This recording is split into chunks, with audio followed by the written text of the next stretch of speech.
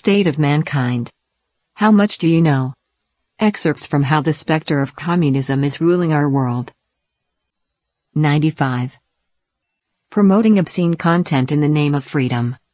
The 1960s was an era of deep transformation across American society.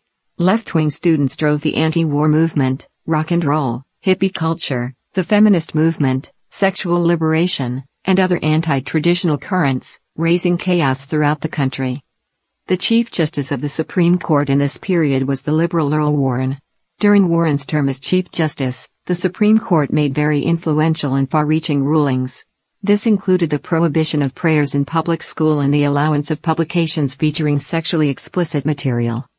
In her book The Supremacists, The Tyranny of Judges and How to Stop It, scholar Phyllis Schlafly provided statistics showing that from 1966 to 1970, the Supreme Court made 34 rulings that overruled lower-level court decisions to prohibit obscene content. The Supreme Court's rulings were not signed, and majority consisted of just one or two lines. Put another way, even the justices themselves didn't bother to rationalize their decisions. In 1966, Hollywood lifted its restrictions on showing obscene content in film. A profusion of various types of pornographic works soon followed, and today they have saturated every corner of society. The First Amendment of the Constitution guarantees freedom of speech. It was intended to mean the right to express political opinions, not to manufacture and disseminate pornography.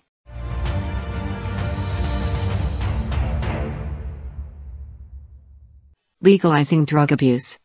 As the world got ready to welcome the new year on December 31, 2017, CNN broadcast a piece of footage with multiple shots of a female reporter smoking marijuana.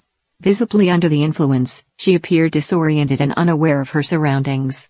The broadcast received widespread criticism. In 1996, California became the first U.S. state to legalize marijuana as a prescription drug, and many states soon followed suit. By 2012, Colorado and Washington legalized marijuana for recreational use, that is, they legalized drug abuse. In these two states, planting, manufacturing, and selling marijuana to adults is completely legal.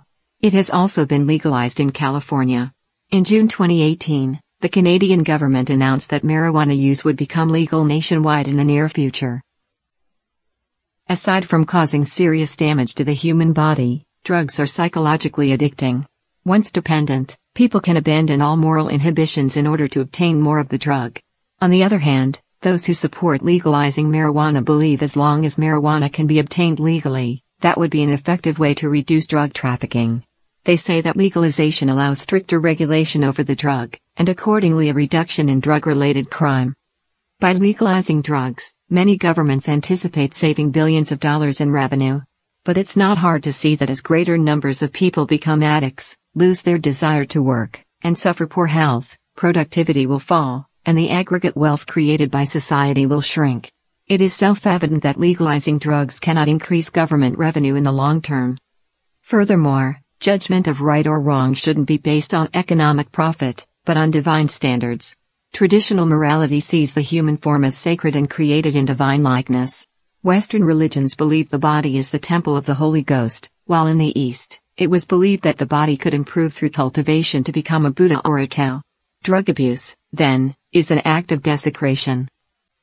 According to a report by the Los Angeles Times, one of the important figures lobbying for the legalization of marijuana in the United States is a wealthy progressive.